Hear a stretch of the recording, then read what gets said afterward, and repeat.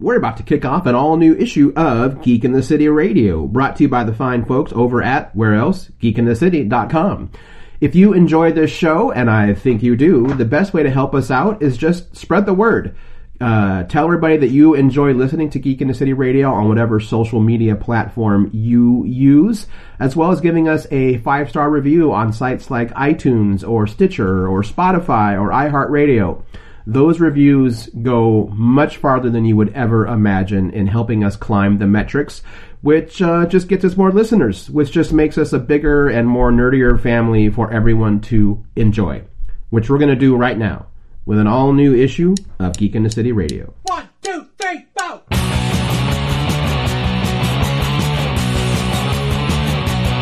It's been a long, long week. Why don't you spend some time with geeks? So many issues a day into which we must delve. We're gonna talk about the stuff that makes you scream and shout. Hit the red alert, we're going Warp Factor 12. Thanks for pressing play. Now we're gonna save the day, alright.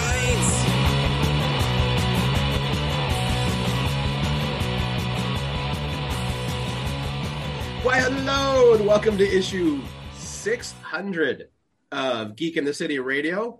I am one of your hosts, Aaron Duran. I'm one of your other hosts, Fina Rita. And I am your other host, Cable Hashitani.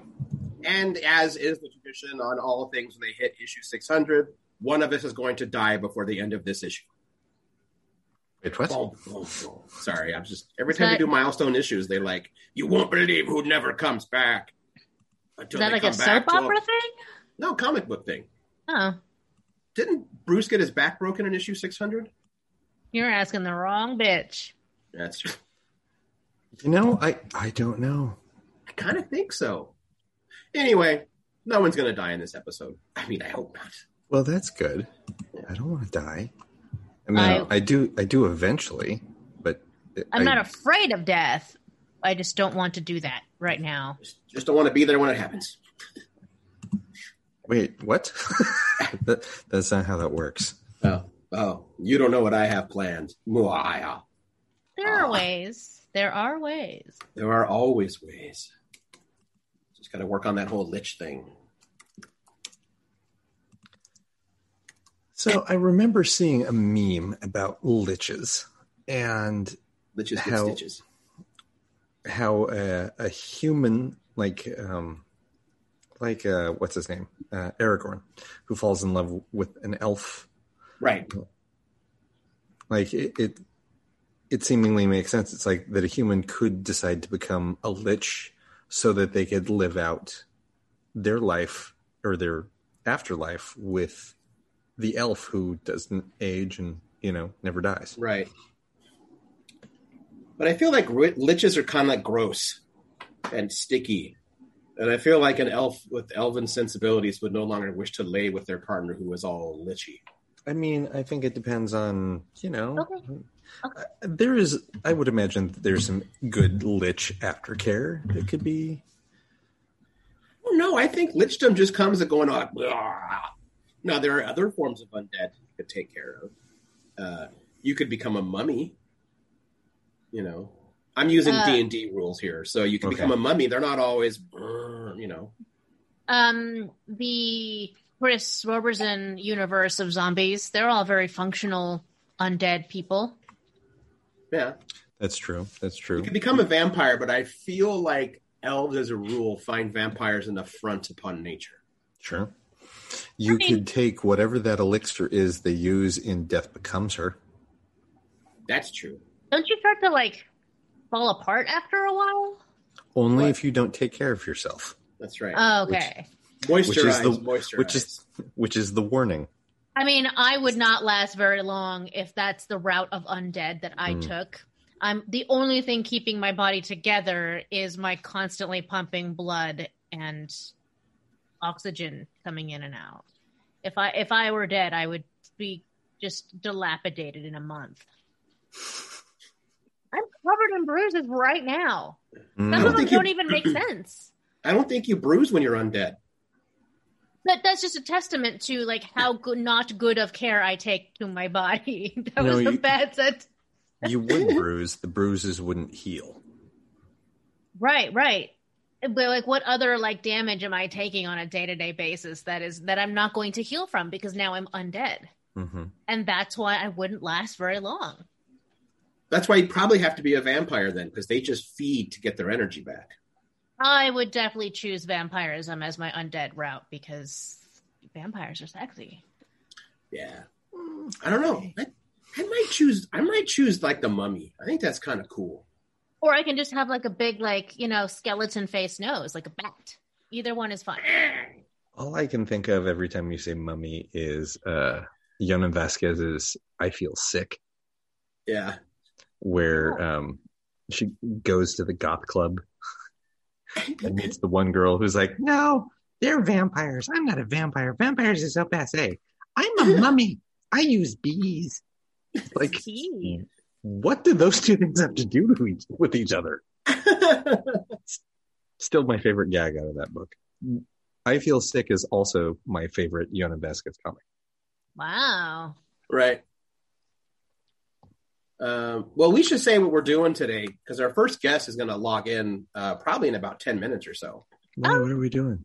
What are we doing? I'm kidding. So for our 600th episode, some folks might think this is a little strange. I think it actually makes a lot of sense. We are going to be inviting on all of our sponsors of the show, people who have basically been with the show since like day one, and it's just kind of want to catch up with them and like thank them and then see how they're doing because, 2020 was not good for anyone that engaged in commerce unless you're friggin' Jeff Bezos. I mean, as a rule, it was rough. Yeah. Especially like our sponsors. Like we don't have, it's not like we're, sponsored by like, Purple and Squarespace and I don't know, those hair loss pills. Like we're not Keeps. I listen to a lot of podcasts. Okay. We're not sponsored by these big national brands or whatever. Like I have always intentionally kept it local, even though we're a global show. The show started by highlighting local creators and whatnot. So I've always tried to keep our sponsors local. And it's, it's asking a lot of local businesses to say like, hey, can you give us money so we can do this wacky show? And they've all said yes. And they have said yes for over a decade now. Every year we have to ask them, like contractually obligated to ask them. And they keep saying yes. Yeah. I mean, it helps that we're a write-off for them. At the end of the year, we're like, man, if we could only shave. Oh, look, the email invoice came in from that Geek in the City show. Boom. So, yeah, that helps. This is true. Related, not related. I'm going to take 10 seconds and tell you guys about this drink I'm drinking. Ooh, is the punch up? Yeah. What? No, it's not out yet. It should be out this week. Remember, OLCC doesn't technically allow alcohol advertised. No, I'm just telling you what I'm drinking. Oh, okay. Letting you know that it's going to be available via ReverendNats.com very soon. Like the fucking OLCC. Blood orange. It's going to be like, that Geek in the City has done it again. Sorting around your stupid rules. They're actually just petty enough to do something like that, actually. They are, but I will give them this, that the OLCC and Oregon legislator has extended and I think is looking at making permanent drinks to go in the state of Oregon. That'd be nice. There's no putting that shit back in the bottle now. Nope. That's funny. Yeah. You gave it people a taste and like the world didn't end because of it. So like every argument they ever had just didn't happen. So it's like, well, all right. But they're going to try. They're going to. Oh, yeah. That's true of everything. Like they're going to try to tell us. It's like, oh, we can't go back to that. It's like, we're not going back. Right. If you're going to fight us again about this, sure, but we're not going back to the way things were. No thanks. And no thanks. It's also it's that whole argument that like once you give a populace a taste of what could be, and their lives are made demonstrably better about it, which there's arguments to be made that making alcohol the goal doesn't actually make your life better, but it does for a little while, that it's hard to take that away once it, the argument's always like if we were to ever create the single payer healthcare, and it was going for like 3 years, and then someone else wants to move in and wants to get rid of it. Like once people begin to realize how much nicer it is, and you no longer worry about going bankrupt because you got sick, like that's hard to convince people. Let's go back to the old ways. Right. Yep. But we're not talking about life or death, health, medical situations. We're just talking about, like, I would love it to have some, like, drive-through alcohol purchasing. You say that, without being Texas. Yeah. Or Phoenix. You say that alcohol doesn't help people at home. And yes, it can be abused. But that's not the only help that doing that provides. That means you're also employing bartenders and servers who are creating drinks, and so you're helping people stay employed in a time where it's really hard. Yeah, mostly because there are still people who think, no, we'll just pay them what we were paying them before. Right. Yeah. Well, before we get down this really negative can of worms, wow. Before we go down the road or open this can of worms, who is on the docket first? So first coming up, we're going to chat with Anton. I know we haven't had Asylum as like an official sponsor for a while because they definitely got hit hard, but we still mention them now and then, and it's still a great shop. And yeah, so hopefully in a few minutes, Anton will be joining us to chat about how he's doing down at the shop and all that good stuff. So, and then who else we got? And after that, we will be chatting with Sarah Friesen, who is the regional manager for Burke Retail, which is the company that owns Guardian Games and Rainy Day Games. Woo. That's like official now, right? Remember for a while, they're like, don't say anything. Oh, that's been official since last July. And so it's been a year almost. What? I'm thinking of something. All right, never mind. Because time. There are like 100 other things that we've talked about that do not get played on the air. Prank caller. Who is this? Click. Are you driving on a cellular phone? And then our third and final guest will be Michael Ring of Bridge City Comics. Shandy Ring will be on. Shandy Ring. What's also good about doing this kind of episode is I don't have to cut a commercial break. This whole issue is just one long commercial. Yeah, they're not going to get it. They're not going to get their commercial break in this. They're on their own. Geek in the City, issue 600, the infomercial. You beat me to it. Oh, and here we go. Let's see. I wish we could do like a sound effect, like because we've got the waiting room set up, so it says like Anton has joined the waiting room. Just Hey. There he is. Hello. It's an Anton Cox of Asylum. Oh yeah, I guess it does still say Anton Cox, doesn't it? Yeah, I know everybody knows my last name. I'm a little early. I hope that's okay. No, that's fine. We can jump right in. It's good. Man, thanks for joining us. Thank you for having me. No, this is awesome. This is exciting for me. Yeah. So how have you and Deb been? How's it going? Personally or business wise? Well, that's up to you. You can decide either way.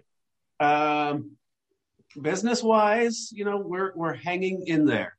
Mm-hmm. Luckily we kind of reaffirmed that we were born coming out of the last recession. And so the things that we intentionally carried were things that people would use and just a little bit nicer.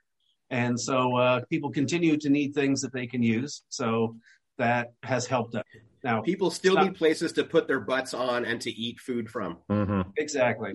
Or to put their put their drink down on, things like that. Oh, there's been a lot of that this past year. Yes, I think there has been. I like that Asylum is one of our classier sponsors, and yet, Aaron, you found the least classy way to describe them. What? What did I miss? I said People always need to put their butts on. Oh, okay. No, I take no offense with that. I'm very casual about stuff like that. Yeah. Do you not remember? Do you not remember the time we called Asylum like the jock strap? And yes. he literally stopped me in the store and was like, "That's the best commercial I've ever heard." Yes, yeah, the jock strap of Portland vintage. That's right. Yes, because we now keep I'm trying to remember tight. why you said that. Like it was like some sort of like a necessary. I think it was something about they keep things tight and needy. I think that's right. Neat and tidy. That's right. We keep things in place. Oh, tight and needy is a completely. That's something. Whoa, that's enough. Yep. This is exactly how every single live read for PDX Asylum ever went on every issue. Yeah, and I loved it every time I listened to it. Fantastic. We got exactly what we were hoping for. Something memorable. Good. And as I've told Aaron in private emails, we do intend to eventually be back. I think during the pandemic, thankfully we have a very forgiving landlord, and he's been working with us. And sales are okay, but they are, they're not. We budget more carefully. How about that? That is very smart. Sounds about right. And I know a lot of other people out there, both businesses and personally, budget a lot more carefully right now. Mm-hmm. Right. Yeah. I mean, it's nice to be able to say that is the solution, that you have a solution. We do. Yeah. And the pandemic has allowed us to be a lot more thoughtful too or deliberate. We've been able to think about things and is the model that we use right now, is this the model that is appropriate for us? Should we are a store in a city. We're not like a chain where you can go to any mall and find Asylum. Mm-hmm. We are not a place that's like, well, yeah, I guess they have a location, but I always just go to their website. We want you to come and experience things. We want you to see and touch and evaluate and make decisions based on something tangible rather than that's a great picture and a great description. And yeah, they have measurements. I think that might work, but almost invariably things don't look as what they do in pictures, or they don't match up with the descriptions. And we've talked to plenty of people who during the pandemic and even before the pandemic bought things online and then were disappointed and then ended up coming to us or some other physical store. Right. And we have, toyed with the ideas like, well, do we make a website that allows us, people to browse and they can click on it and we'll start shipping? And we've decided, no, if we wanted to do that, we would not be paying for a storefront. We would just get a bunch of really good web developers, make it a really great website, pay a lot of money for advertising because online is a super saturated market. Hope that we stand out and then, work in a warehouse all day, boxing and shipping. That's not why we got into this. We really want to work with people in person, help people get exactly what it is that they want. And plenty of times, if they're what they're describing, we don't have it, we'll be upfront with them about that. And I think people respect that. Yeah, no, for sure. And it's just, it is just major. Go ahead. I got it. Go, do it. I was just going to say, I think that is still the major difference between any online sales experience and in-person sales experience, that you want to be able to walk in and you can look at all the information in the world on the internet. You can't make a gut decision unless you're in the room with the thing that you want to buy. Very true. Yep. And I think a lot of salespeople, and I don't even consider myself a salesperson, but when people walk into a store, they're like, those are salespeople, and all they want to do is try to separate me from my money, and they look at them as kind of sleazy and slimy, and I think that's a terrible. Yes, those people exist, but that's not us, and I don't think that's most, especially small stores, right? Mom and pops. Yeah, those salespeople are driven by quotas and metrics and not who are you and what do you want? Why do you want it? Okay, I've got the thing. I've got just the thing. How often do you hear them say, you know what? I don't have that thing. Other people do. You don't hear that. And sometimes those metrics are coming from themselves. Yeah. And sometimes those metrics are coming from corporate. Mm-hmm. Yeah. So what are kind of things you're like hoping for this coming year? Like, are you starting to see, like the light at the end of the tunnel, or like I hate to say like going to normal, because I don't really want to go back to what was once normal for many things. We don't either. Yeah. But like, I don't know. I mean, how does it look like the forecast? Like if you could like look ahead a few months, do you see like people feeling better about coming in, or? Well, we're already starting to see more foot traffic, but there are the people that I, in my own head, think of as loopers, as in the people who are excited that, stores are open and that maybe they've been vaccinated and they're getting to see their friends. So they pop in, doesn't matter what the store is. They do a quick look while they're chatting with each other, and then they're out. So we're seeing an uptick in that kind of foot traffic, which I think bodes well for the future, which means more foot traffic in general. Right. As far as we're still only open Friday, Saturday, Sunday from noon to 4. That was a decision we made at the beginning of the pandemic. Well, in June, when stores were allowed to open back up again, right. And it made sense for us for two reasons. One was that's where the bulk of our sales happened anyway during the week, and during it also limited our exposure. Potential exposure to the virus. But as we went on, we were talking to like our accountant. Our accountant said that she and many other professionals that she knows have reduced their availability. They have a much better balance of life, and that they have really not seen much of a drop off in the number of people that they are providing service for. Right. And so she was like, if you're maintaining that certain amount of sales that is going to be okay for now until you get through, do it. And we've been testing the waters. There are some times when we know that we're going to be getting packages from, whatever delivery company. So we show up at the store and we'll be waiting for them. And if the weather's nice and it looks like there's decent foot traffic outside, during a Monday through Thursday, we'll go ahead and open the store for a few hours just to test the waters. Mm-hmm. Sure. And right now, it really is not worth being open on a Monday through Thursday. So, right. So looking even further into the future, I don't see us being open 7 days a week again.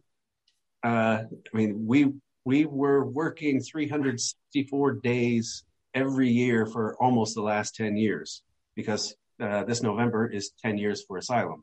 Oh, awesome. Hey.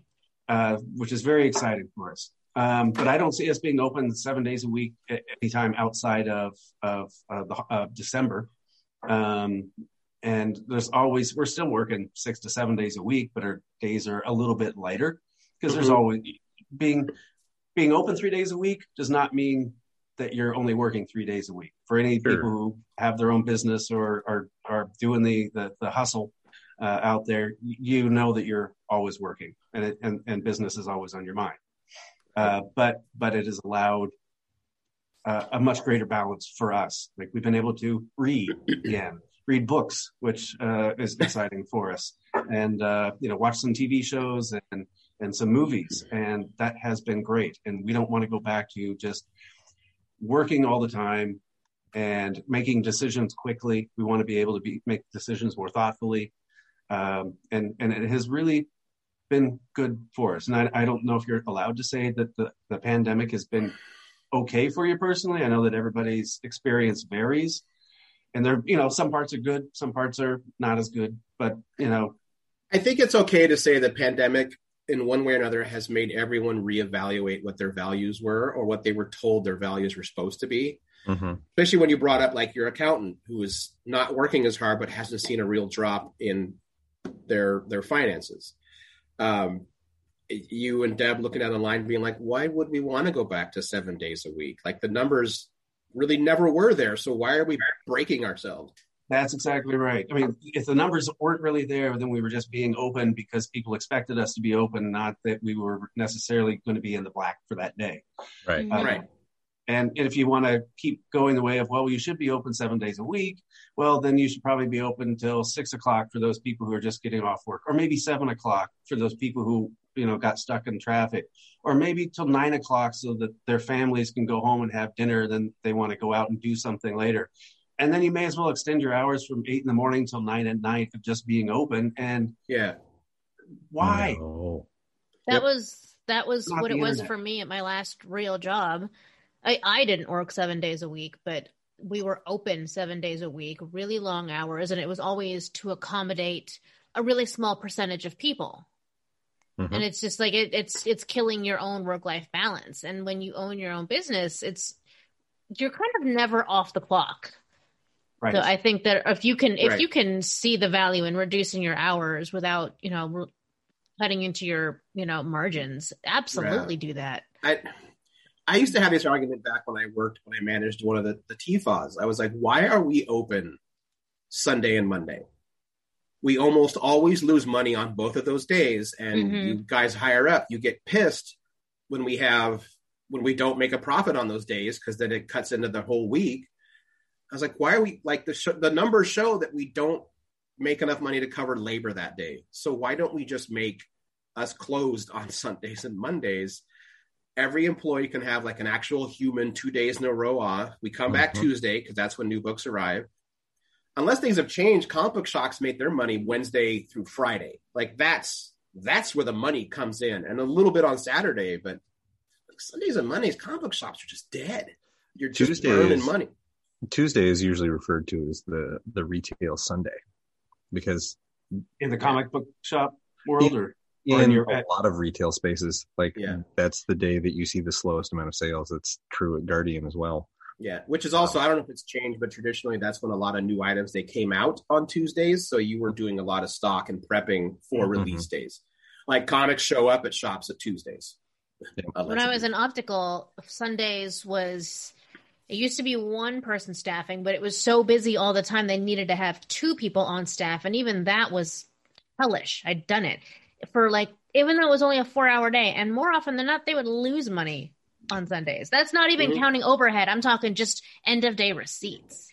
And I remember a time period where like Mondays and Tuesdays were the days that art galleries and hairdressers all took off.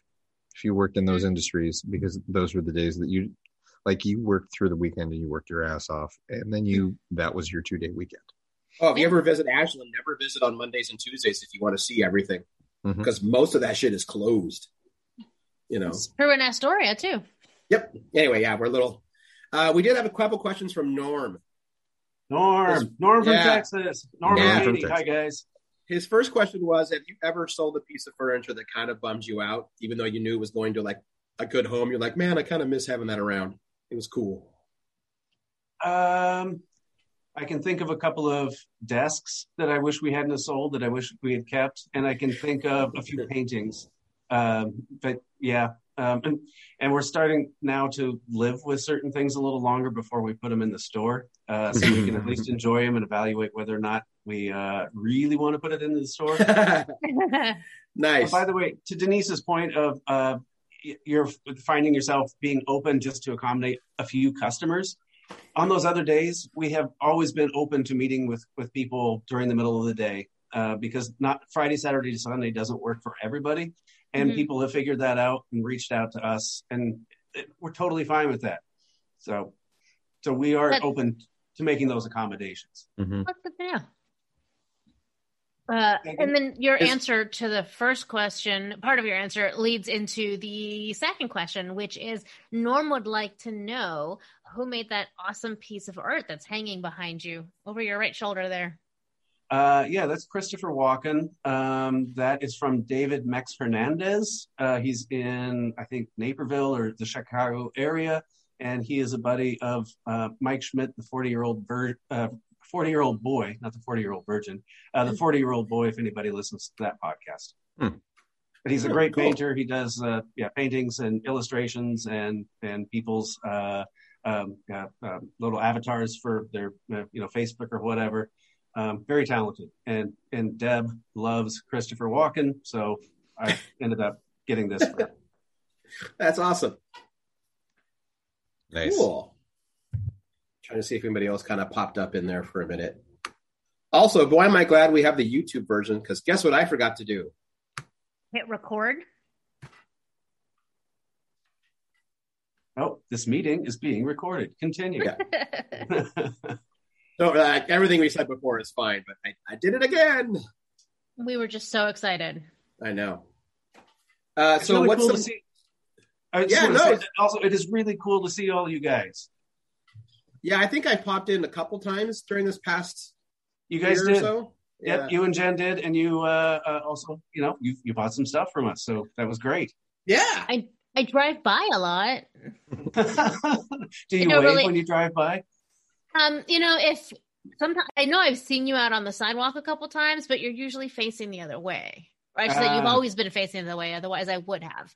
I don't really have time to pull over in those circumstances. But I'm like, there's Anton. All right. On Hawthorne, it's a little hard to just pull over. Yeah, It this is true. It is. It's more of a walking neighborhood. How's Hawthorne doing in general? Like, how do you see things happening? It's weird. It is weird. I don't know if you guys have been around in the area lately, but like Starbucks left. Wow. Left. Huh. They were Wow. right on the corner of 37th and Hawthorne. Huh. Starbucks rarely leaves anywhere. Yeah. So when they left, that gave me really great pause. Powell's Home and Garden, they're gone for good. There are, the Ben and Jerry's folded. I know they were trying to sell for quite a while. And then Dairy Hill moved in. I guess they have locations elsewhere in Portland. Yeah, I've been to that one. Yeah, I've been there. Okay. With the I know that- Starbucks, I would guess, that's not, I don't feel like that's a good neighborhood for like, I'm going to grab something to go. It's more of a hangout Starbucks. And that's not something they've really been able to do for a long time. Maybe. But, they closed on January 1st. Yeah. I don't know. Maybe they weren't able to I know- have enough revenue of any kind. I mean, Right. when they I also know that Portland Cider closed for. They said they're going to close until they feel safer. Like they haven't ended it, the tap room there. Okay. They're like, we just don't feel safe having our employees that close to patrons all the time. It doesn't feel right. Right. So. We are hoping to get our employee John back sometime, Oh, maybe yay! next month or so. We're hoping that Nice. and we're going to ease him back into things, because I know that when we first opened up with masks, wearing a mask while working with the public, while at least in the very beginning, making sure, hey, keep your mask on, hey, use the hand sanitizer when you come in, all that stuff, that was exhausting. Now, because of the science, we don't care so much about the hand sanitizer. Yes, please wear the mask when you come in the store. We still are, and we'll see about that in the future.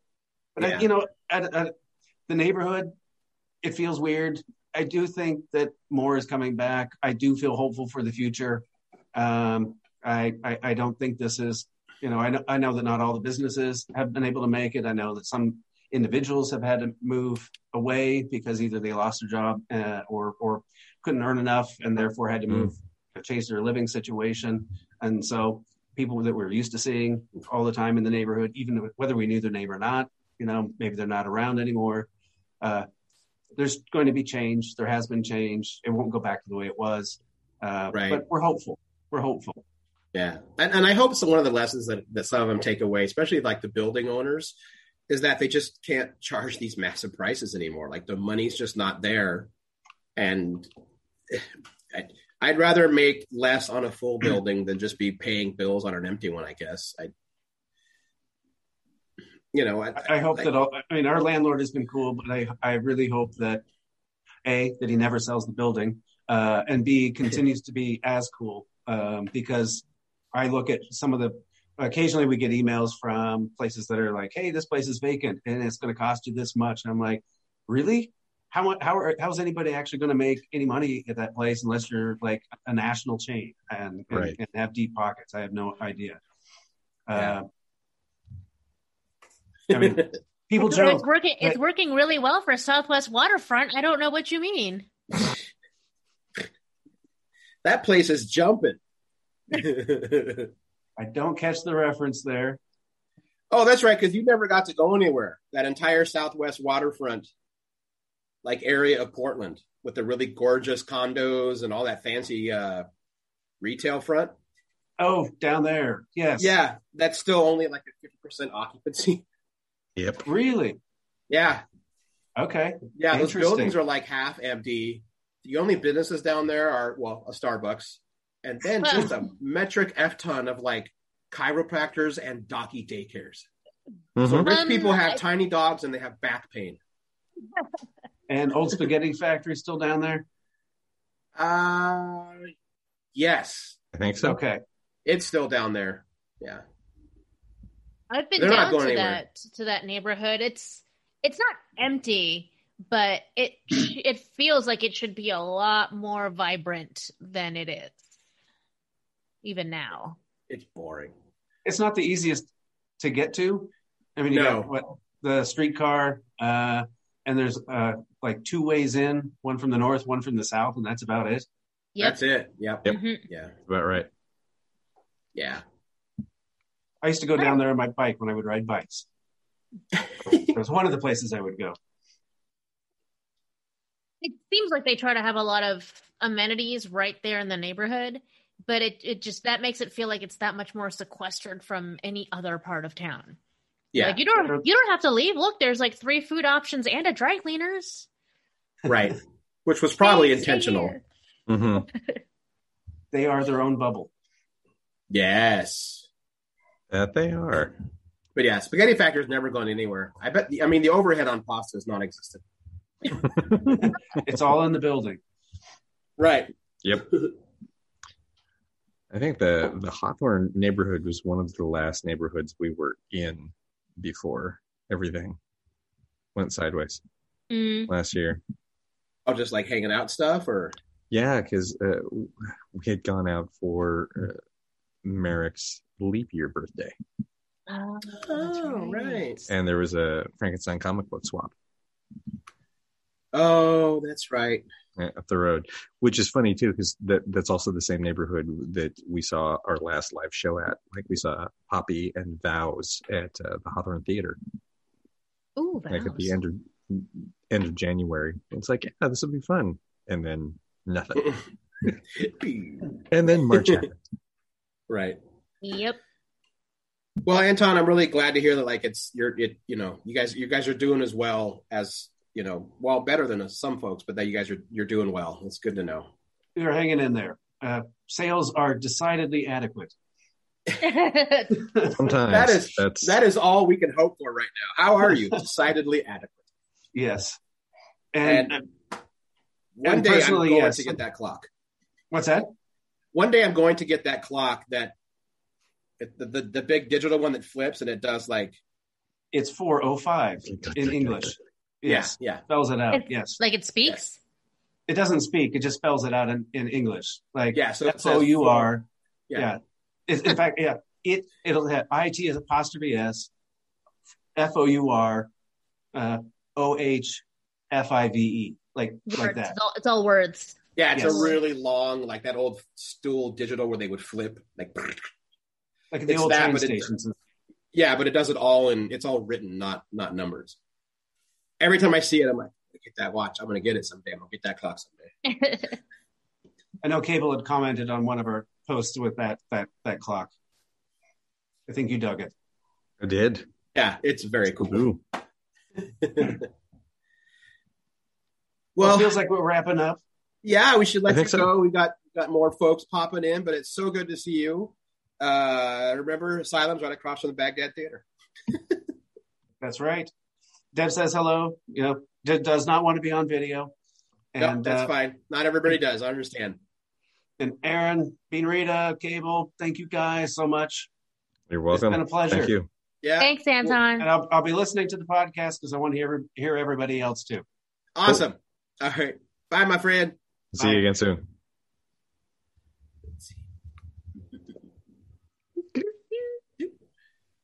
Yay! That's cool. He seems to be doing well. Yeah. I'm actually like really happy for them. Like I said, like when you own your own business, you're just constantly working. And the only way to get time off is to hire somebody else to work for you, which, Right.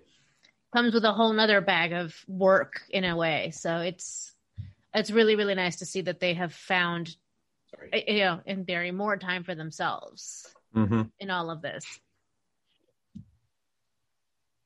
But like Aaron was saying, that seems to be the big takeaway is you start evaluating what you actually value. Mm-hmm.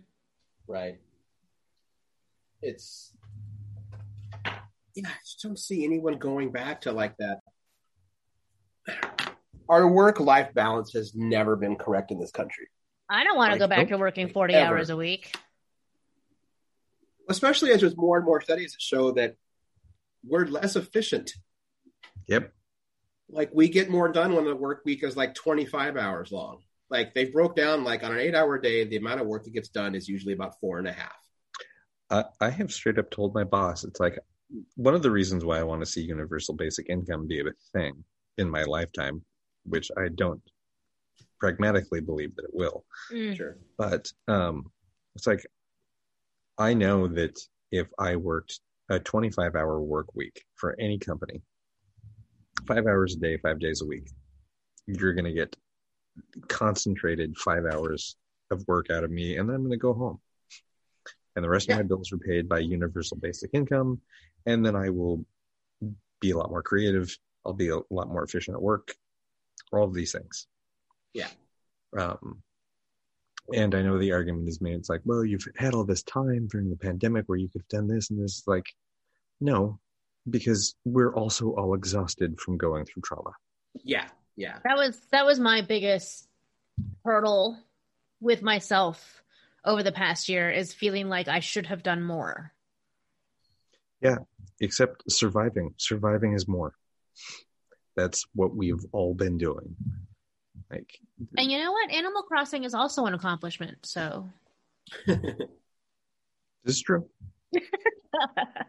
I'm not going to knock it. I'm really not.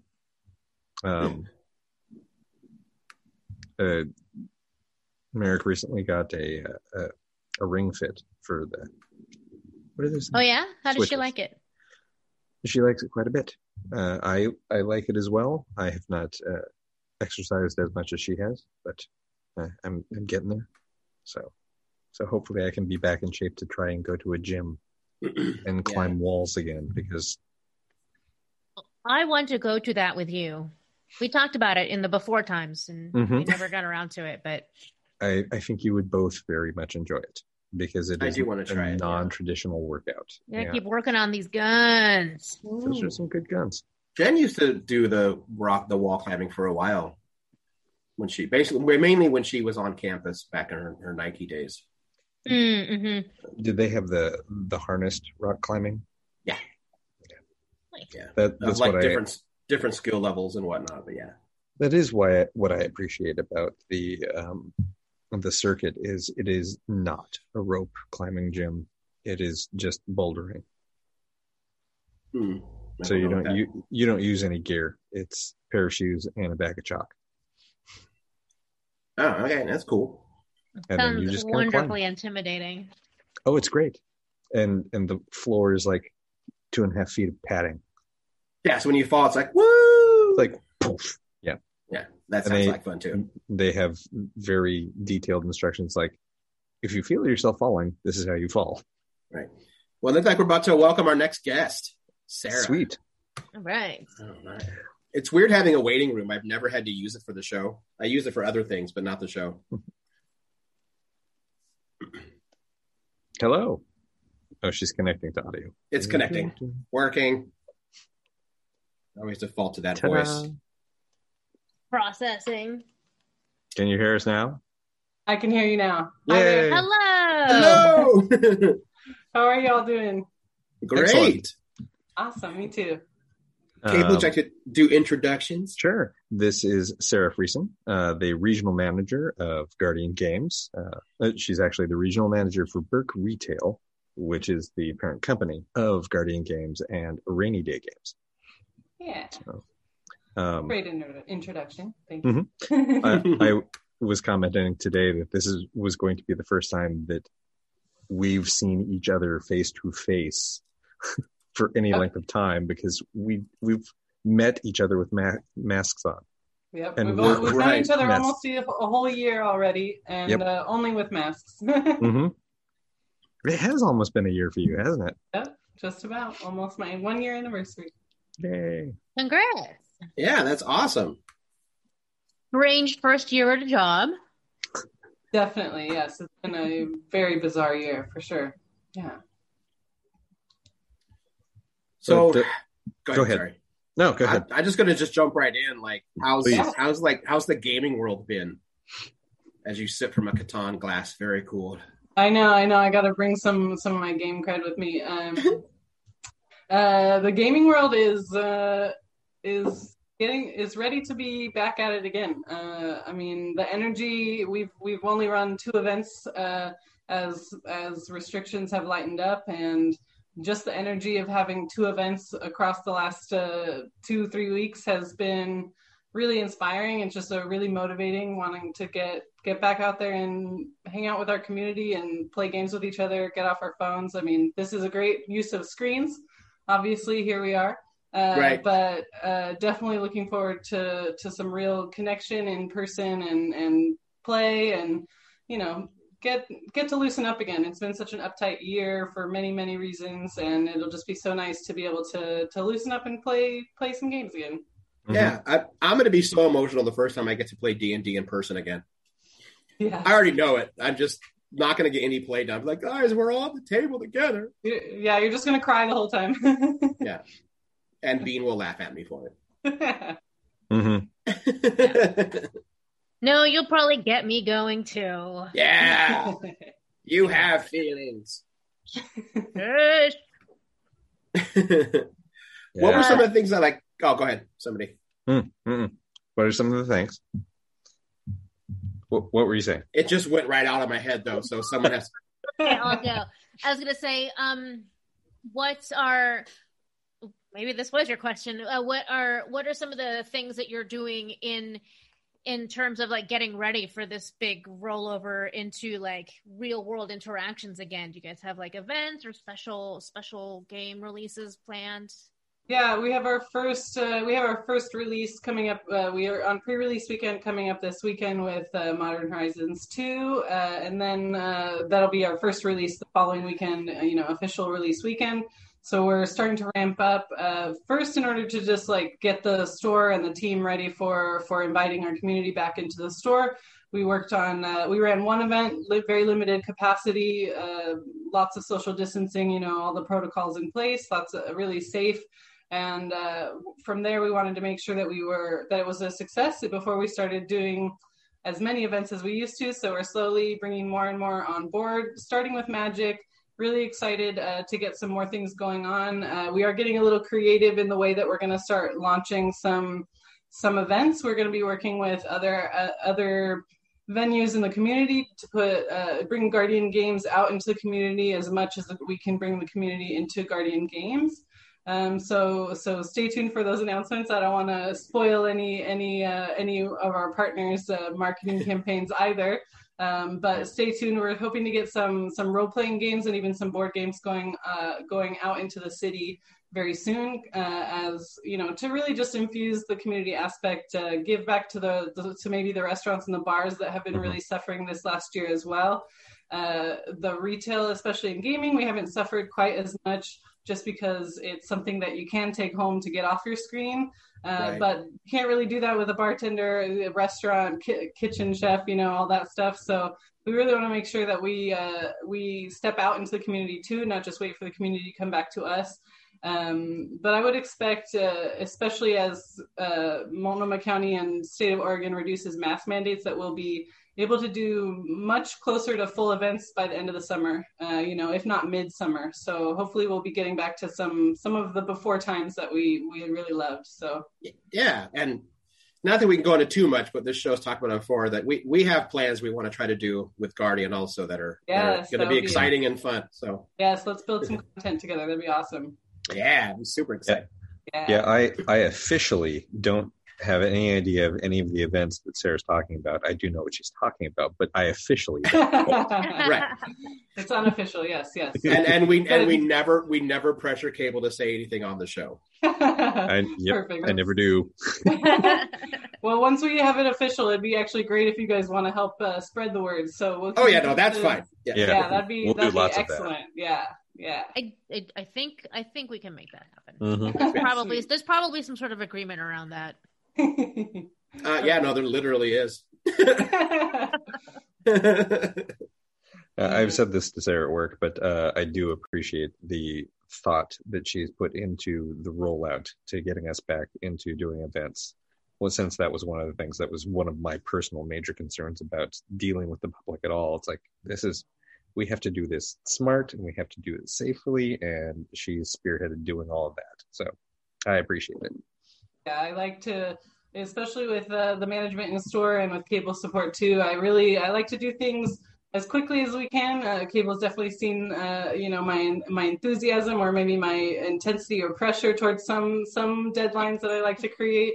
But especially with something like this, we want to do it right. We want to do it safely. We also want it to not only be safe, but also to feel safe and fun. So it's almost like bursting our little protective bubbles that we've had for a year. We get to know, especially as if we're vaccinated or wherever we are on that spectrum, we can choose to loosen up those guidelines for ourselves. And it's, I still sometimes find myself like needing to pinch myself that real life is returning. It's been a long year, almost year and a half.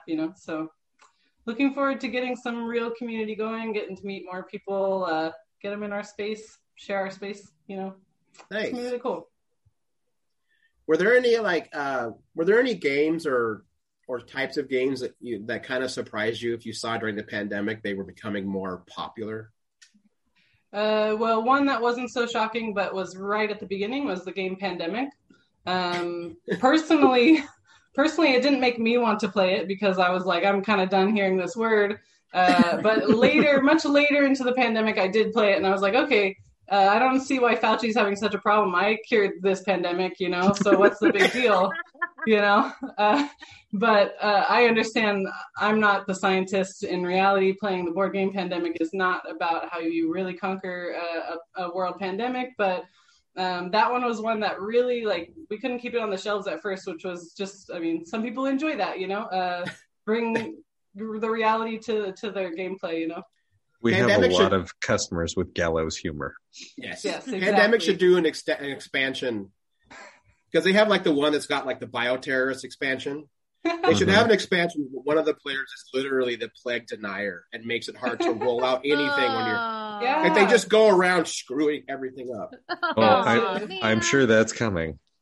Yeah, put a competitive aspect in the cooperative game. That'd be perfect. Yeah. I was thinking about how I love Pandemic, but I'm also a really big fan of a game called Plague Inc. And in that game, you are not the person trying to prevent the pandemic. You are the pandemic. And that gave me a much more realistic expectation for how things did, in fact, turn out. Yeah. That's not dissimilar to Pandemic Contagion, where you are one of the diseases and you are competing with other diseases to try and wipe everything out. Okay, that's.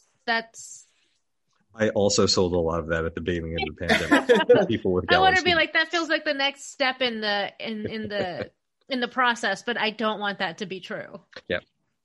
I don't think we've got a question from one of our listeners, Kate Kane from Australia. She is asking about what your recommendations are for small group games, 2 to 3 people.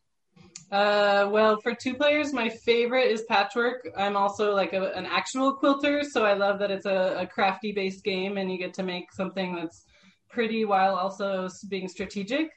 Other small group games, I find myself also doing a lot of single player. So I got pretty deep into Discover Lands Unknown, which is a pretty cool one. I think it's 1 to 5 players, but it's a little bit meatier, at least like an hour-long play. So plan accordingly. I have played it with a couple of groups, and out of the 3 groups I played it with, one group tapped out before completing, like they just didn't have the attention span for it. So it's a little bit, it's a little bit more, just a more content in there that you have crunchy. to learn.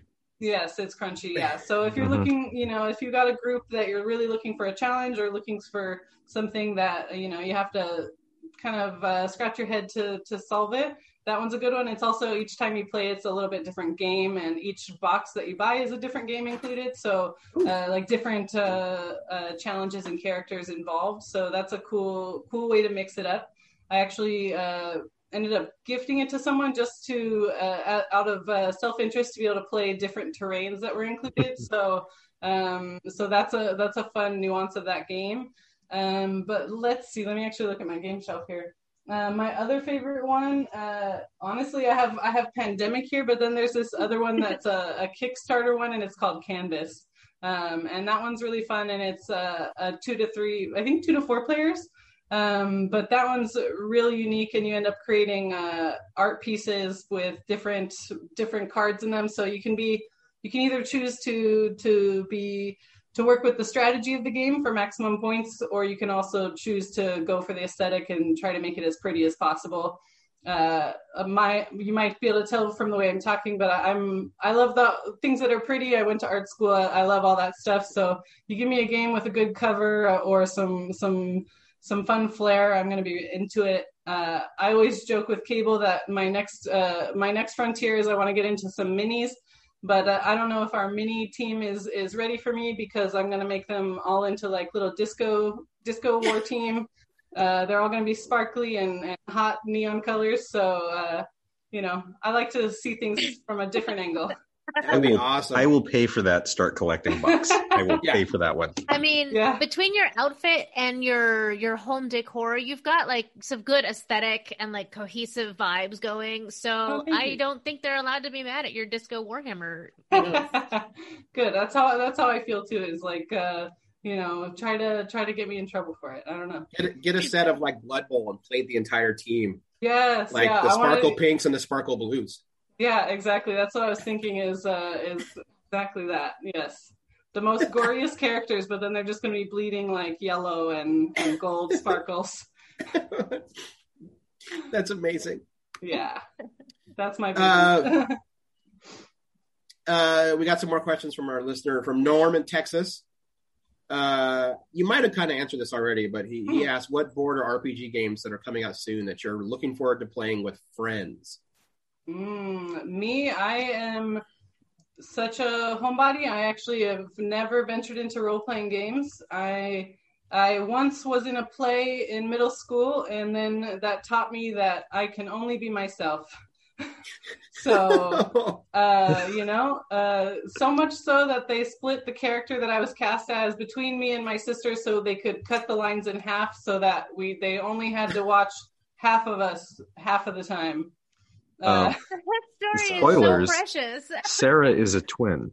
Yeah, so it was also whenever you get the opportunity, I'm sure as a director, to play the Olsen twin trick with playing those two people playing the same character, walking into the same room and being like, what? So, but either way, I was only cast because I was a twin, not because I had any acting skills. So role playing games, I would probably enjoy more to read them for content and for imagination, but probably not going to be anyone's cast of characters personally.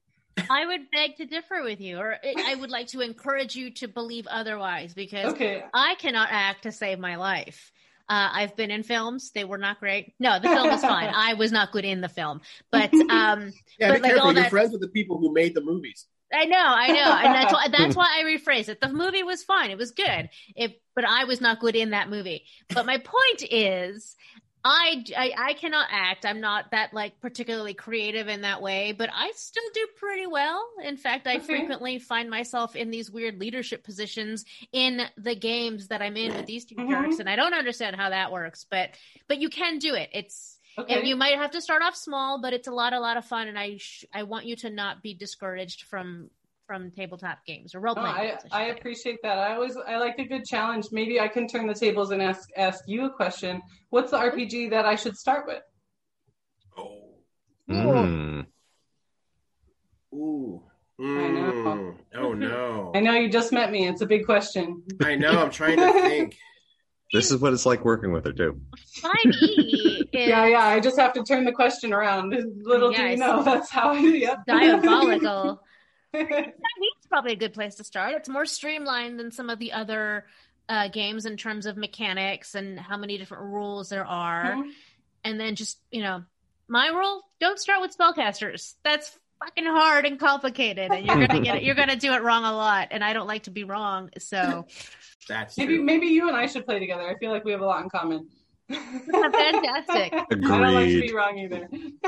Oh, there we go. Cable agrees, so it must I be true. agree. I'm That's trying to think of very true. I'm trying to think of really story-driven games that maybe don't have as much mechanics, but that also requires a bit more getting into the character. So that might be a tricky thing for you to ease into. What Because was I'm the thinking game? I think I'm thinking of games like what is it? Thirsty Sword Lesbians. Is That one very we just got that when we sold out of it before we hit Pride Month, unfortunately. But it's we were really gonna put good. it. We were gonna put it next to our RPG, Hot Guys Making Out. So and have both categories represented. But we sold out of the Thirsty Lesbians. The other one would be Blades in the Dark, but that's also a very in-character intensive, but it allows for a lot of flexibility. It's like if you fail a roll that might, knock you out or kill you, you can basically say, well, what? I don't think that should happen because here's why, and you can lessen your damage, and it's really interesting. Yeah, I'm very persuasive. That sounds like a good one. Sorry, we need to go back to the Hot Guys Making Out part. You're telling me everything. There's an RPG called Two Hot Guys Making Out. Yep. And it has two shirtless boys on the cover making out. Yep. It's very yaoi. How did I not know this? Well, now you do.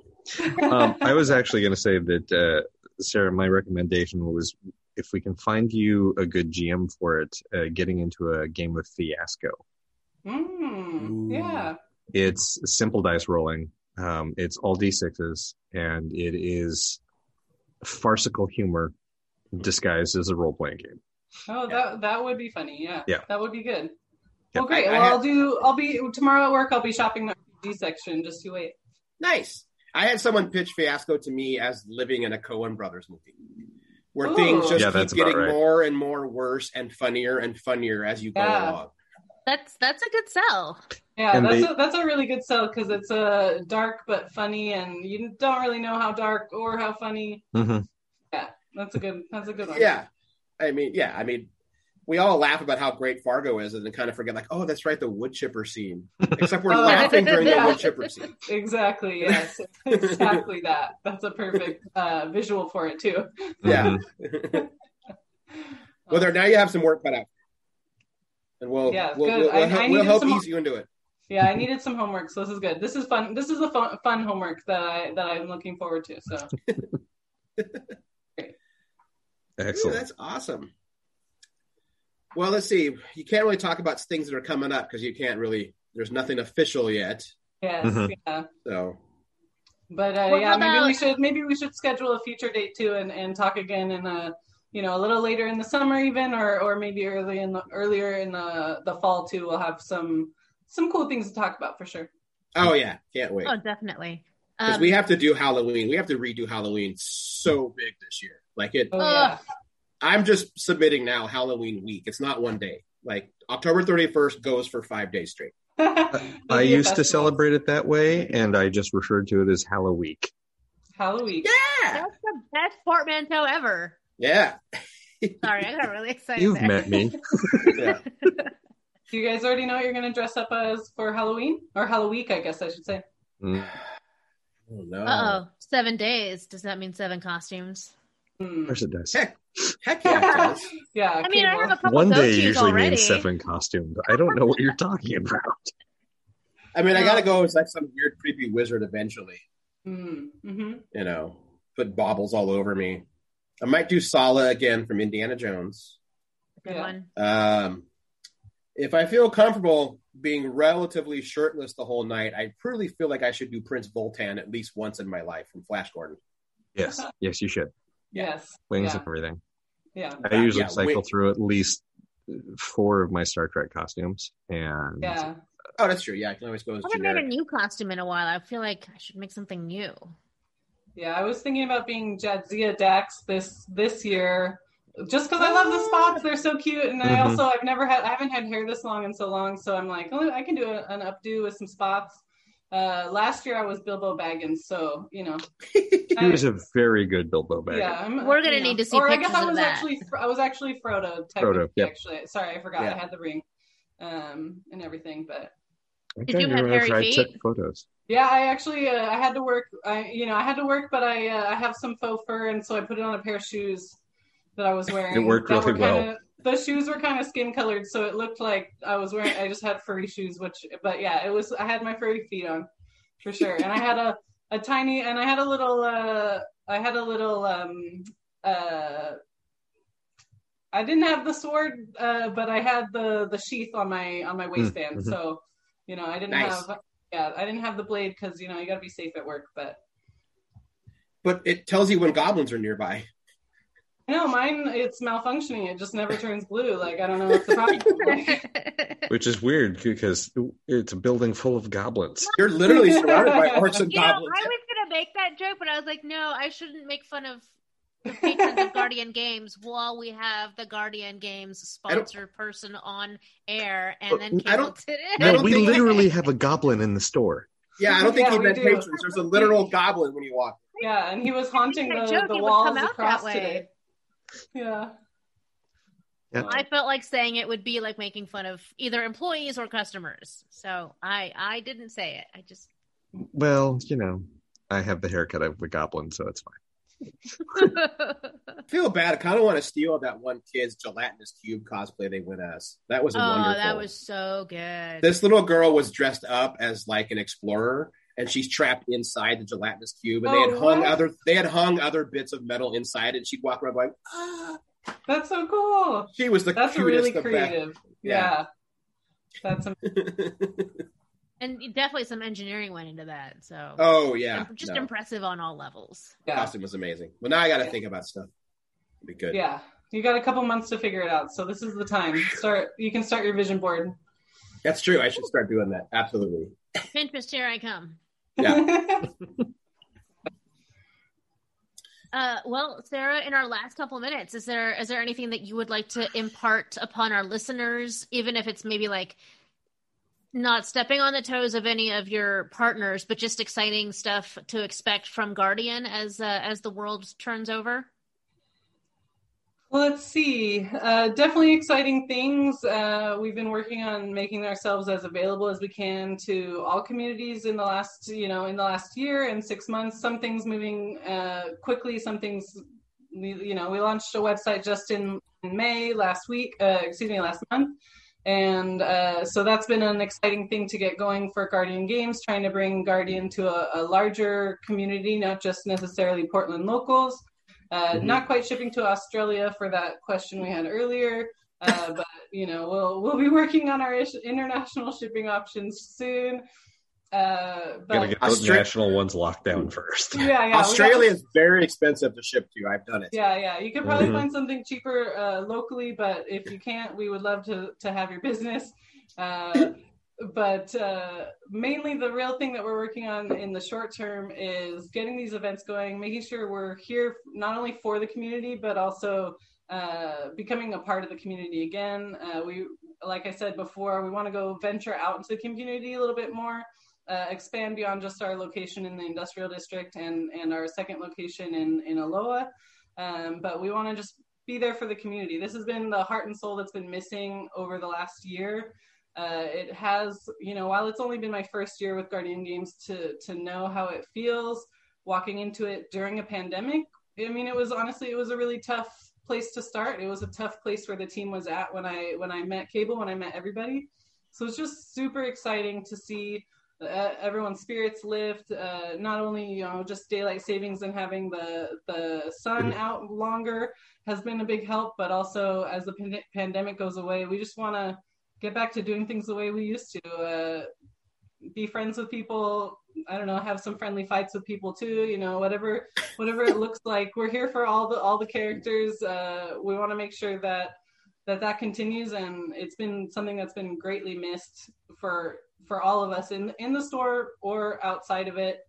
We just can't wait to get to hosting events again. This has been a huge aspect of our business that not even the business, but of the space that has just been missing. So I'm really excited to see the soul kind of get reinfused in the store, and that happens with every team member, but also with every person who walks in the door. So it's just been so exciting and just great to see everything starting to lighten up. And yeah, good riddance with this pandemic. Next page, let's go. That sounds good. Yeah, exactly. Well, Sarah, thanks so much for popping on. It was great to actually speak to you now without a mask on also. So yeah, you too. Great to meet you almost in real life. Yeah. I'm sure we'll get a chance to do that again sometime Right. Soon enough. But yeah, let's definitely collaborate on some content going forward, and maybe off the recorded record, we could also maybe discuss some of the things that we're working on and see how maybe we can collaborate on making them even greater. Yeah, that sounds great. Fantastic. Yeah. Awesome. Really great to talk with y'all too. Have an awesome night. Yeah, you too. Thanks, Sarah. You too. See you tomorrow. Bye. See you tomorrow.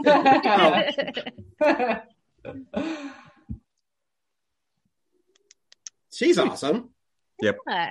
Just realized I guess I was the only one who hadn't actually met her in any capacity before right now. Oh, right. Yeah. Yep. She's nice, though. I liked her. I look forward to getting to know her better. Also, I just want to point out that multiple people in the chat really wanted to get back to the two hot guys making out conversation, the topic of conversation. I'm well aware. And I held it in. I was like, no, I'm not going to derail our guest talk. I will take photos. By at work repeatedly tomorrow coming and back we'll to send the- it to you. You know what's funny is I literally, when I was picking up the Usagi RPG today, I came this close to buying a copy of that for Bean, of the Two Hot, just almost as a goof. It would have been fun. He does have a birthday coming up, everybody, just FYI. Dude, we are officially in my birth week, you guys. Yeah. That is true. So you're welcome for not making it all about me all of the time on this very special episode. It's awesome. Also, I like Ida's idea. We weren't thinking big enough, and it's Octoberween, just the whole month. That's true. Octoberween. I mean, if anyone knows how to do Halloween for a month, it's Ida. That's true. That's why she's my role model. That's a good idea. Yeah, I'm seeing the chat now. Yeah, you got him going. Yep. Okay, I'll have to figure out how to send you photos of all of the entire Pandemic Legacy family. They're big boxes. They are big. Very expensive to send to Australia.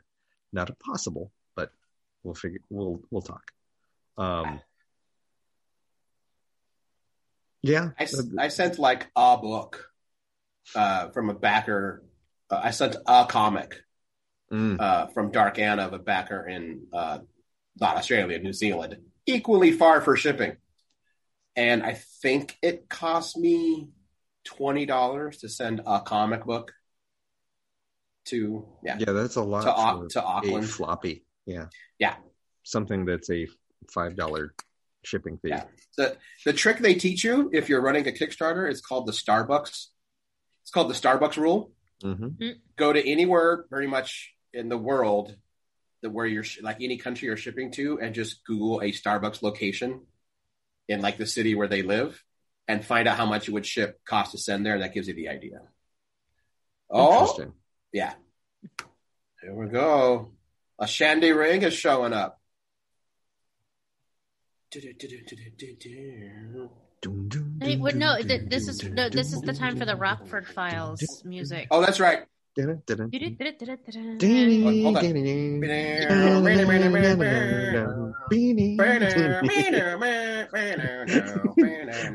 That's his introduction, and now he's like, "What the hell are they doing?" Nothing has nothing. He might not even like that show, but I'm that's trying what to we're doing. Oh, he adores the Rockford Files. Are you kidding me? Oh no, I meant Cowboy Bebop. Oh, no, Michael Ring, how do you feel about Cowboy Bebop? I love Cowboy Bebop. Can you guys hear me? Yeah, Yes. you're a little quiet. Okay, I'll try to speak up a little more. Oh yeah. Hi. Hello. Hi. How you going? How's it doing? Oh, nice to see all your smiling faces. I mean, you know, I see them online, and I'm obviously seeing you guys online. I've seen Cable in person, Right. and Aaron You've seen occasionally, and I've seen me Denise. a couple times, I've seen you a couple times, but you know, but only this much of me. that's true. Yeah. Very true. Yeah. You guys haven't been able to see like all the new gray in my beard now. I know, man. It's working out pretty well there. You're kind of getting like that older Hal Jordan look going on. I like how you think. Thank you. You're welcome. You know exactly how to appeal to his vanity, don't you? Yes. 100%. It was like that one time I was feeling kind of bad about parts of my beard going gray, and Merrick said, "No, you kind of make that, Doctor Strange vibe work." And I'm like, "Oh, okay." Okay, never mind. I don't feel bad anymore about it. So how have you been, Shandy Ring? Oh, probably about the same as everybody else. Good. Just adapting and surviving and trying to figure out new ways to do everything. Right. Well, I feel like a lot of people don't realize this, but I feel like the comic industry took a pretty heavier hit due to the pandemic than most people realize. We got to back up a second for some of our more international listeners, ladies and gentlemen, and everyone in between and beyond that. Those categories. Please meet Michael Ring, aka Shandy Ring, proprietor of Bridge City Comics. Oh yeah, that too. Thank you. Yep. All right, please continue. Should we explain where Shandy Ring came from, or do you think everybody basically has been around? You only have 25 explain minutes, dude. Okay, never mind. Plus, I barely remember where it came from, so it's not a very detailed story. Well, that's true. That's true. I brought some Shandies to the studio when we did this in person, and then that's right. Yeah, and then we started riffing on, Shandy Ring. Oh, Shandy Ring now. Yeah. Fridays on NBC, that kind of thing. I'd watch that show still. Oh, I totally would too. So how is the comic world doing? I know from my end how it's doing. It's doing slow. It's it's been very interesting. There's been a lot of challenges. It is weird as fuck. But not necessarily tied to the pandemic and having to shut our doors. Like DC left Diamond and went to 2 online retailers who then became distributors, and then one of them fell out, and now there's one left. But now Marvel's not leaving Diamond, but they're also being distributed by Random House come October. So that's a whole nother thing. Which means they're leaving Diamond. Well, so this is the interesting thing. So Diamond is a customer of Random House. So you can stay with Diamond and still get your stuff, but ultimately now it's just another middleman. Diamond's just another middleman. So why not just go with Random House? Yep. So now we're looking at, in addition to all the other distributors we deal with, now we're getting new product. It used to just be we'd get new product for the most part from Diamond, but now it's going to be Random House and Lunar and Diamond. So we're going to be receiving every week 3 different shipments of new product, not to mention all the shit we get from Simon & Schuster and whoever else. Yeah. Scholastic, but things like that. Isn't that what we used to talk about would be nice if Diamond no longer had the monopoly? It is, because in theory, increased, competition will drive prices down, and it'll make service better and stuff like that. It's not how it works. It's just we've traded one monolith, because you can still only get DC stuff from one distributor, and you can still really only get Marvel stuff coming up from one distributor. I mean, all it did was serve to kneecap Diamond, which is potentially going to have a trickle-down effect on smaller publishers. I suspect Boom and Image and IDW and those guys are going to go somewhere else, maybe to Random House, maybe to Lunar. But ultimately, the really small guys, AWA Studios or Avatar or Aftershock, those guys, yeah, exactly. Those are the ones that are going to have to scramble and try to find a place, because who knows what Diamond is going to end up doing, if they're even going to be around this time next year. Right. I mean, Diamond didn't do themselves any favors, though, with how they would handle things at times. Absolutely. No, they could have seen this coming for a decade. At least. Yeah. Yeah. Their answer was always, what are you going to do about it? We're it. Well, you're not going to be it forever. Like, it's just not going to happen. The second that Disney closed the deal and bought Marvel, that was the day that I went, Diamond's days remembered. Yeah. Because once Disney figures out that they don't need Diamond to distribute Marvel comics because they're fucking Disney, Diamond is dead. And I'm like, and once Disney figures that out, Time Warner's going to go, oh yeah, we don't need them either. Yeah. We own DC. We can do whatever the hell we want. Yeah. Well, and Warner's has had a deal with Scholastic for decades. Mm-hmm. So I always wondered why, like, one day someone at Warner's is like, why are we paying this one company to ship this one type of product? Would we already have like a book publisher and distribution network that we're partners with? Yeah. And to be honest, we've seen time and time again, if you want to have comics succeed, you get them into the hands of young readers. What's the best way to do that? Sell it through Scholastic. Yeah. Oh man, if comics were in the Scholastic book fairs, that would be that would have been a life-changing thing for me. Raina Telgemeier has been telling us for years. Yeah. So, it's going to be an interesting thing to watch the next year, 2 years, 3 years. What happens to the direct market comic industry? Because comics are still going to happen. They're still going to be produced. Yeah. It's just, how do you get them, and where do you get them, and who's going to be selling them to you? Hopefully it'll be comic shops still. I think it will.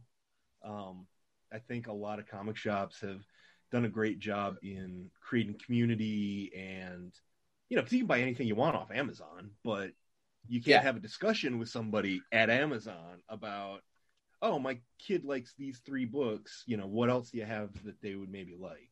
Or whatever. My kid got into the DC superhero squad, the high school show. Yeah. Like, do they make comics about that? Because I want them to keep reading, Yeah. Yeah. There are a couple industries where like it really, really pays. Like it's really, really beneficial, needful to have an expert that you can go to. Like I went to a garden center today to say, these are the plants that I need to pot, and I want to like give them the best environment. Tell me what to buy, because I literally don't know. And I could have bought any of that stuff at almost any shop that has a garden center, or even online, Amazon, whatever, but it's not the same. Like, someone has to be there to tell me, like, this is what's going to work best for you and your plant and what they need. And comics is one of those industries where you can spend whatever amount of money and just like willy-nilly, like you're buying CDs. How many CDs have you bought because you heard one good song and you hate the rest of the album? Right.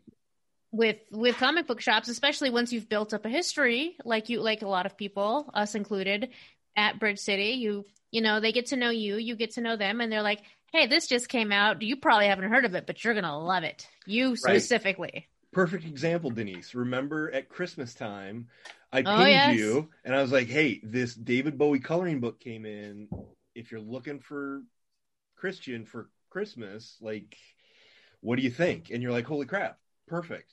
Yeah. Right. I hope he doesn't listen to this episode because now he's going to know that I get half of my gift recommendations for him from you. Hopefully the half he likes. No, he has liked everything. So you are like batting 100 or whatever the phrase is. I don't know baseball. Batting 1,000. Batting 1,000. Yes, on comic book recommendations for my spouse. Excellent. Good to know. Yeah. Well, it's like I remember that back when I ran that one shop, like this mom came in and she's like, look, my son's really into zombies, but I don't want him reading The Walking Dead. I flipped through it. It's a little too violent for him.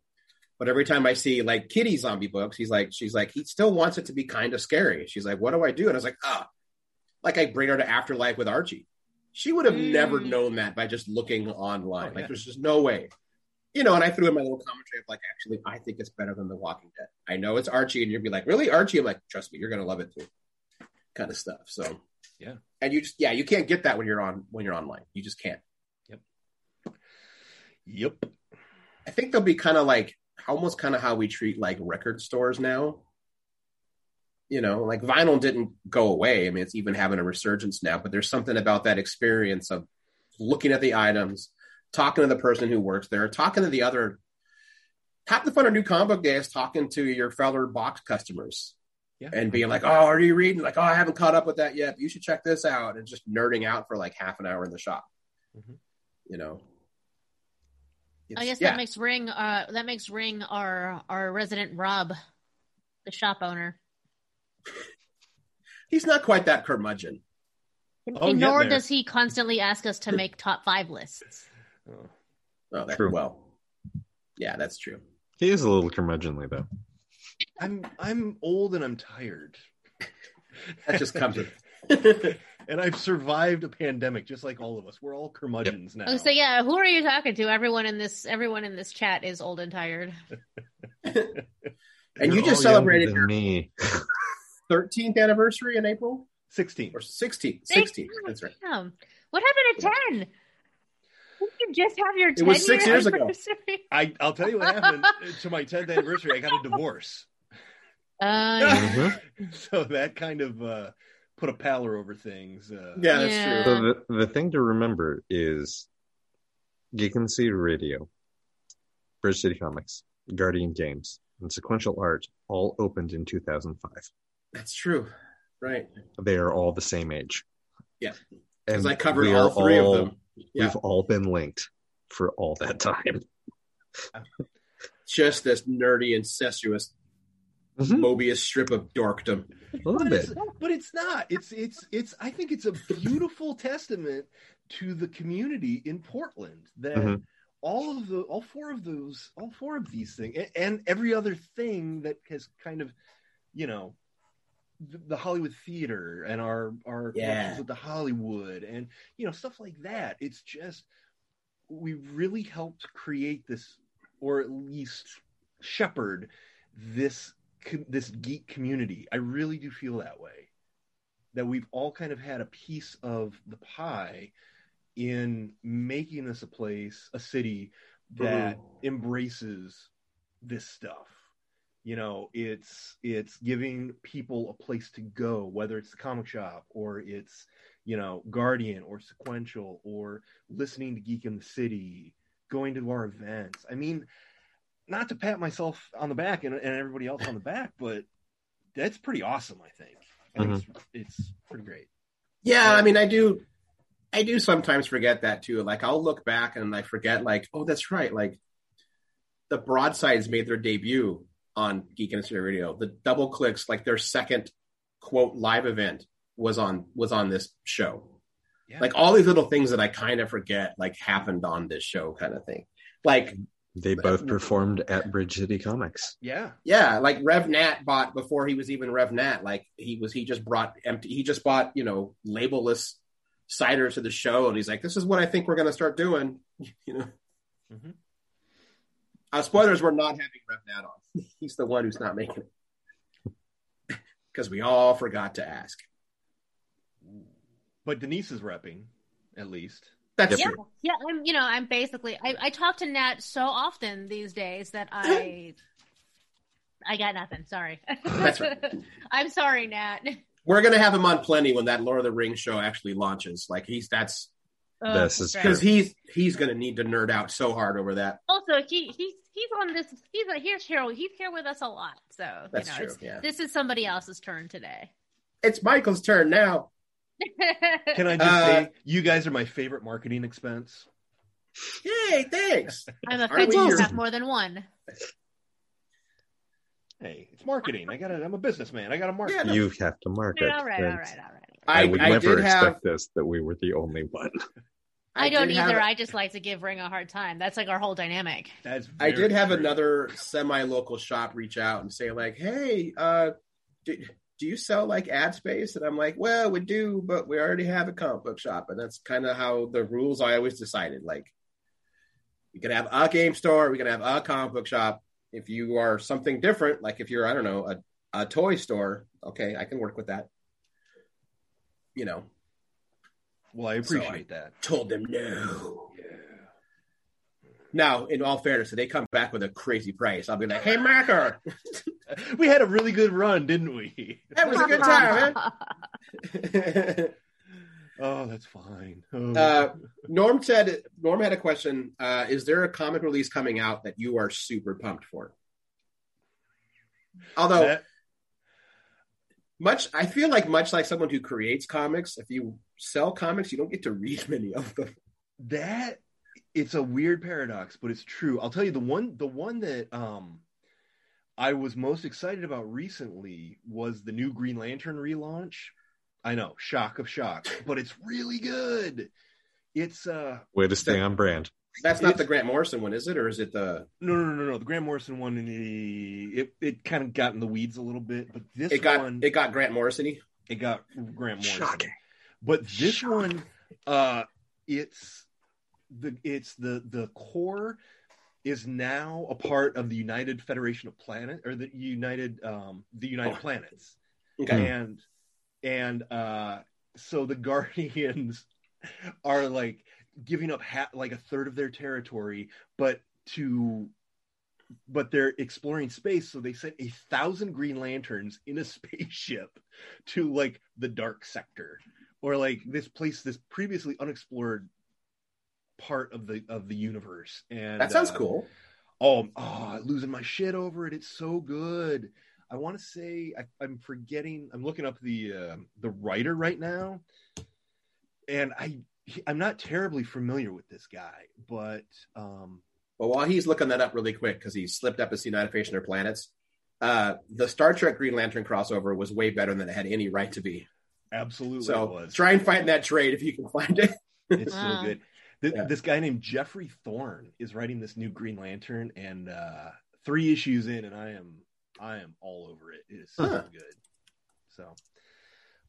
So Norm, I don't know if that answers your question. It's not something upcoming, but it's ongoing. So Nice. I have something upcoming that is not a comic, but comic based. And I think that people will be really excited about is Why the Last Man is being made into a TV show. Yeah. And it is like less than 3 months from like being on our screens. yeah, Nice. I'm super stoked about that. And I just watched finally the first episode of Sweet Tooth last night. Oh, Still how'd you need to like do it? that. I really liked it. It's so Oh. good. Oh, it's so good. Yeah. I mean, and Will Forte, like, he's just so Not good. a role you expect to see him in. Well, not me anyway. I'm not the biggest fan of his. Right.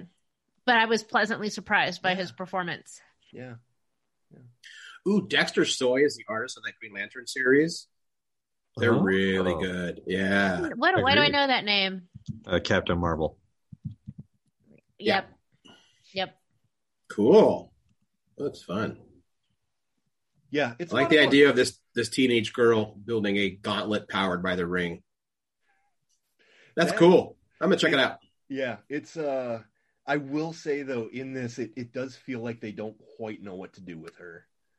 I feel like this guy Thorne had this idea for, okay, we're going to do this thing and send him off in the outer reaches of space. And then the powers that be were like, nah, you should probably include this character. But they're also bringing in I'm forgetting her name from Far Sector too. The one that N.K. Jemisin wrote. Yeah, and that's pretty good because she is interacting with the Teen Lantern, the girl you mentioned, and, right? And folks should check out Far Sector. It was really good. Yeah. I think the last issue comes out tomorrow.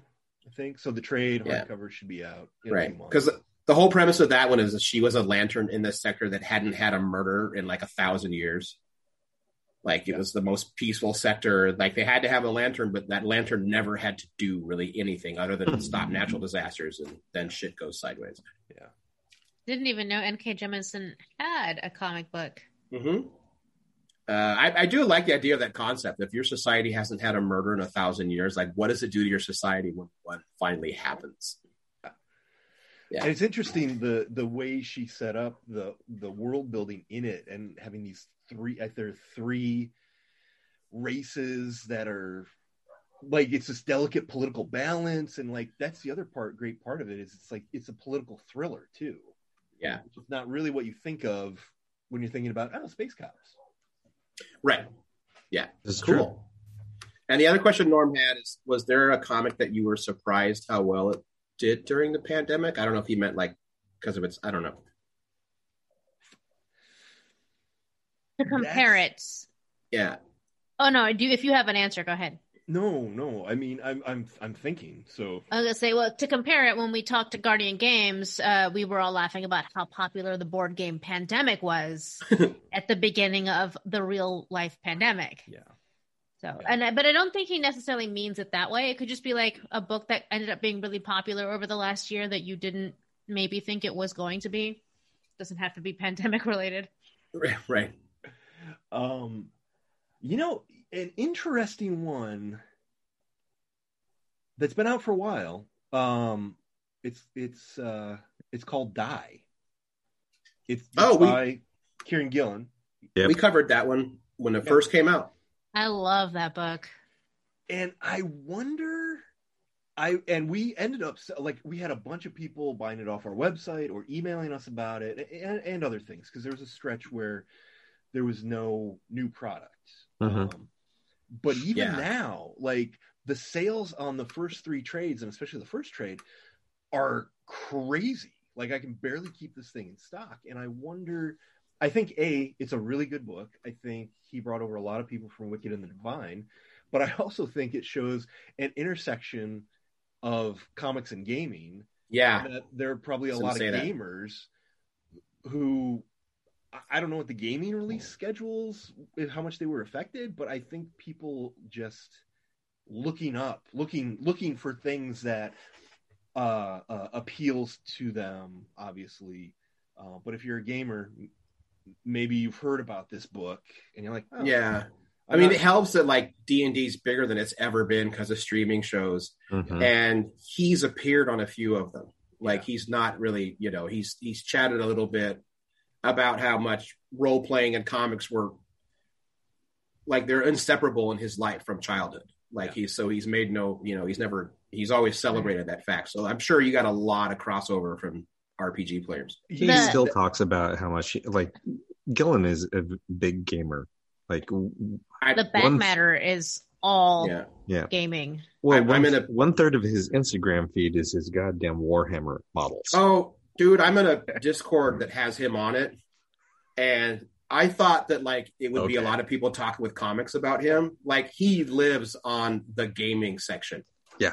And that makes we'll sense. spend days talking about paint wash mixes to make his Warhammers look right. Yeah, no, although he's a true believer. When I think about why I love Die so much, it's not about the gaming tie-in.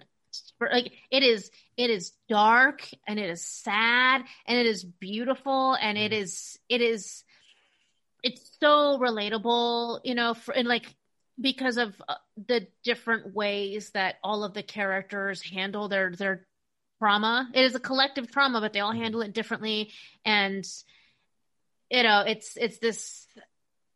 I'm not going to get into it because I feel like I could really do a whole dissertation on what makes Die so wonderful. all this to say, like, it's not even just about the gaming aspect or like Right. how it connects to other fandoms. Right. It's just fucking good. Mm-hmm. One other book that actually that did take me by surprise was the Critical Role Vox Machina comics. Mm. Those were Mhm. hardcore. I mean, people were coming out of the woodwork for those, but I think that's because of a podcast, and then they promote on the podcast, and then it, it's Right. that whole thing. It's also because that over 2020 and into 2021, they basically did this massive rollout of all of their related products. Yeah. Like we went from, we really want a Critical Role product. Why is there no Critical Role product? To here are branded gaming bags. Here's dice. Here are trays. You name it, here- we got it. Yeah. Here Here's a are pop cookbook. finals. Here's art source books. Here's campaigns and campaigns and campaigns. So yeah. A few months ago, I had no idea what Critical Role was, and now I cannot even have Twitter on my phone without constantly being updated about Critical Role, and I don't follow it. Just shoving it in my face. I feel that way about the Blazers. Don't have to worry about that anymore. Yeah, you're good for Good. Except for the whole hunt for a new coach thing. So Yeah, and when they think about hiring the guy that's got like a huge abusive background. awesome. Yeah. Cool. Nice, tight. Unsubscribe. Well, what else you got for us, Rim? I know you got a new cat. You got a new teenager. What else is up? Oh, that's right. Yeah, I got a big fat lazy bear of a cat. Okay, I wasn't sure where you were going with that one. I was like, I know she doesn't listen to the show, but careful. Yeah, no, Larry. Larry's the cat, and he is the worst. But he's big and fluffy. So I mean, that's all cats are That's the just worst. cats. That's just cats, yeah. Yeah. Mhm. My All kid dogs is- are good dogs. All cats are. Yeah. I got a teenager, 13 and a half. So we're navigating that, which is great, especially with online school. No, but the kid is awesome. She's like taking up golf, which I have no clue where that came from. Is she secretly an old white man? Is it your fault? Did you do this? So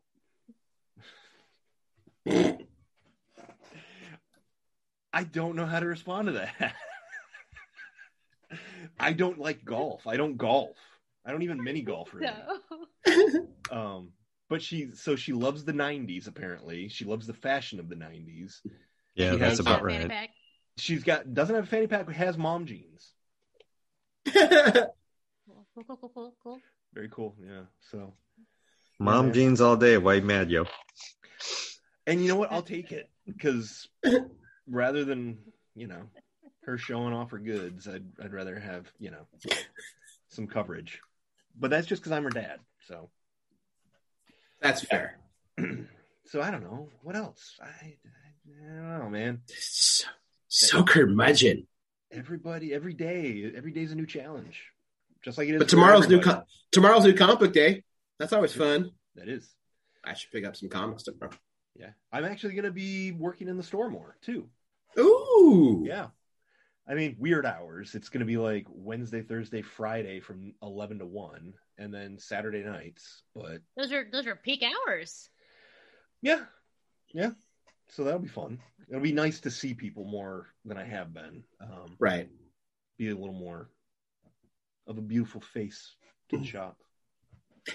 I know I had to stop saying good in there and give Michael a hug. No one could be giving hugs right now. Mm, Yes. So I had to drop that part. yeah. Yeah. But one day, soon-ish, maybe. I don't know. Yeah, the Shandy hugs will return.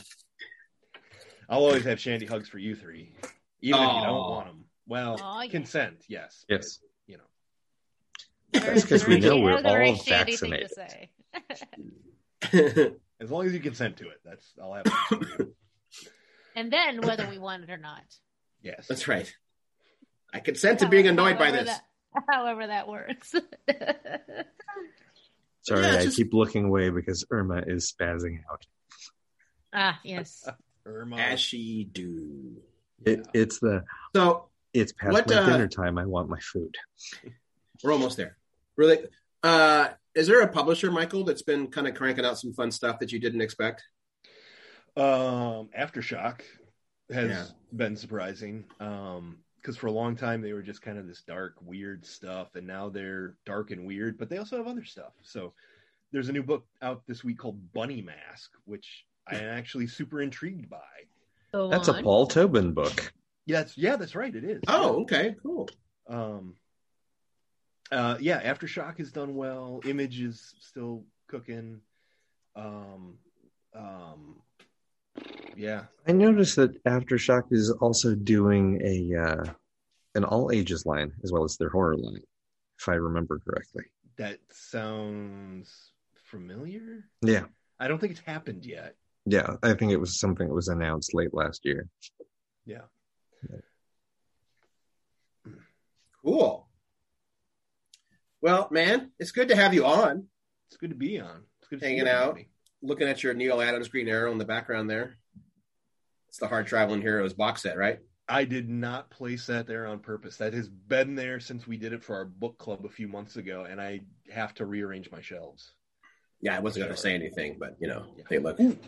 Can I show you guys one thing real quick? Sure. I gotta go, but I posted it on Facebook. But for the people who are not friends of mine on Facebook, I got this dope sketch. I saw that.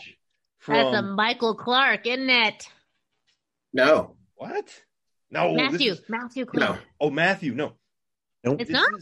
No, it's from an old-time inker, Romeo Tanghal, who inked George Perez on the New Teen Titans, among other things. But I became friends with him on Facebook. He does this. He's retired now, so he basically does this for fun. Charges like $50 for a sketch. What? And, that's a steal. I gave him a little more than 50. Hence, I think why it's a little more detailed. But I'm super stoked, man. I just lost my mind when I saw it when he sent this back. So yeah, that's awesome. Yeah, and no one tell Matthew I misidentified somebody else. I didn't hear anything. Well, the pose is actually very similar to how he'll pose characters, so I could see why you would do that. Oh, I totally did. Yeah. Anyway, yeah. I still have the original Green Lantern that Ibrahim drew for me, like the first holiday season I worked at TIFA. No kidding. Yeah, so it's like 2012 when he drew it for me. Yeah.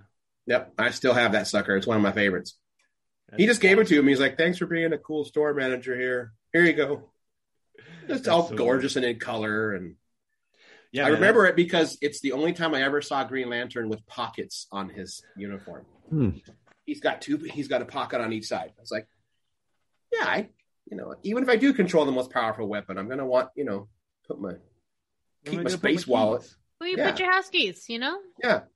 I don't know that I've ever seen that, Aaron. No, I'll show it to you next time. Yeah.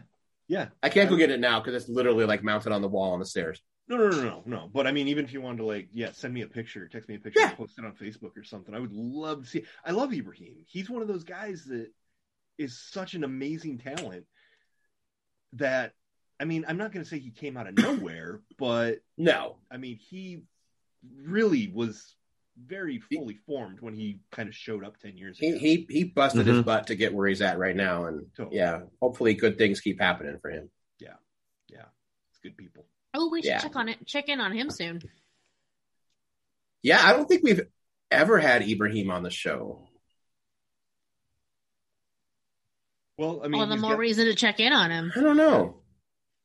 He's got that book. Did do a gallery show with Sequential Art. Did we not have him on? We might have had him on for that then. Okay. Yeah. But that would have been years ago. Yeah. That was for High Crimes. No, he wasn't on for that. That was the first time I had him in for a signing, I think, was High Crimes. Him and Stella. So nice. Yeah. All the connections this show has made, I forget a lot of them. Yep. Hey. Yeah. Well, Michael, thanks for coming on. We're actually going to sign off here. If you want to sign off with us. Yeah, sure. All right. Cool. Have no idea what we have planned for next week.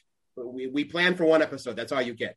We put all I our do brain know energy into this. I do know what next week is. Next week we will cover 2 episodes of The Bad Batch and the first episode of Loki, which starts. That's right. That's right. Starts I at get midnight Loki tonight, for my birthday. Woo! Happy birthday. All right, then. Well, it's going to be an old Disney and Marvel next week. And with that, I'm Aaron Duran. I'm Beanarita. And I am Cable Hashitani. And that's been Shandering. Yeah. Thanks for 600 episodes, everybody. Probably You're all wonderful. More, but we'll see. Thanks for doing 600 episodes. Yeah, we've got to at least hold out till 666. Thanks for paying for 600 episodes. Yeah. I haven't paid for 600, but I will. Just keep going. All right. Will do. Deal. That is a contractually binding agreement. Yeah. Good night, everybody. Thanks.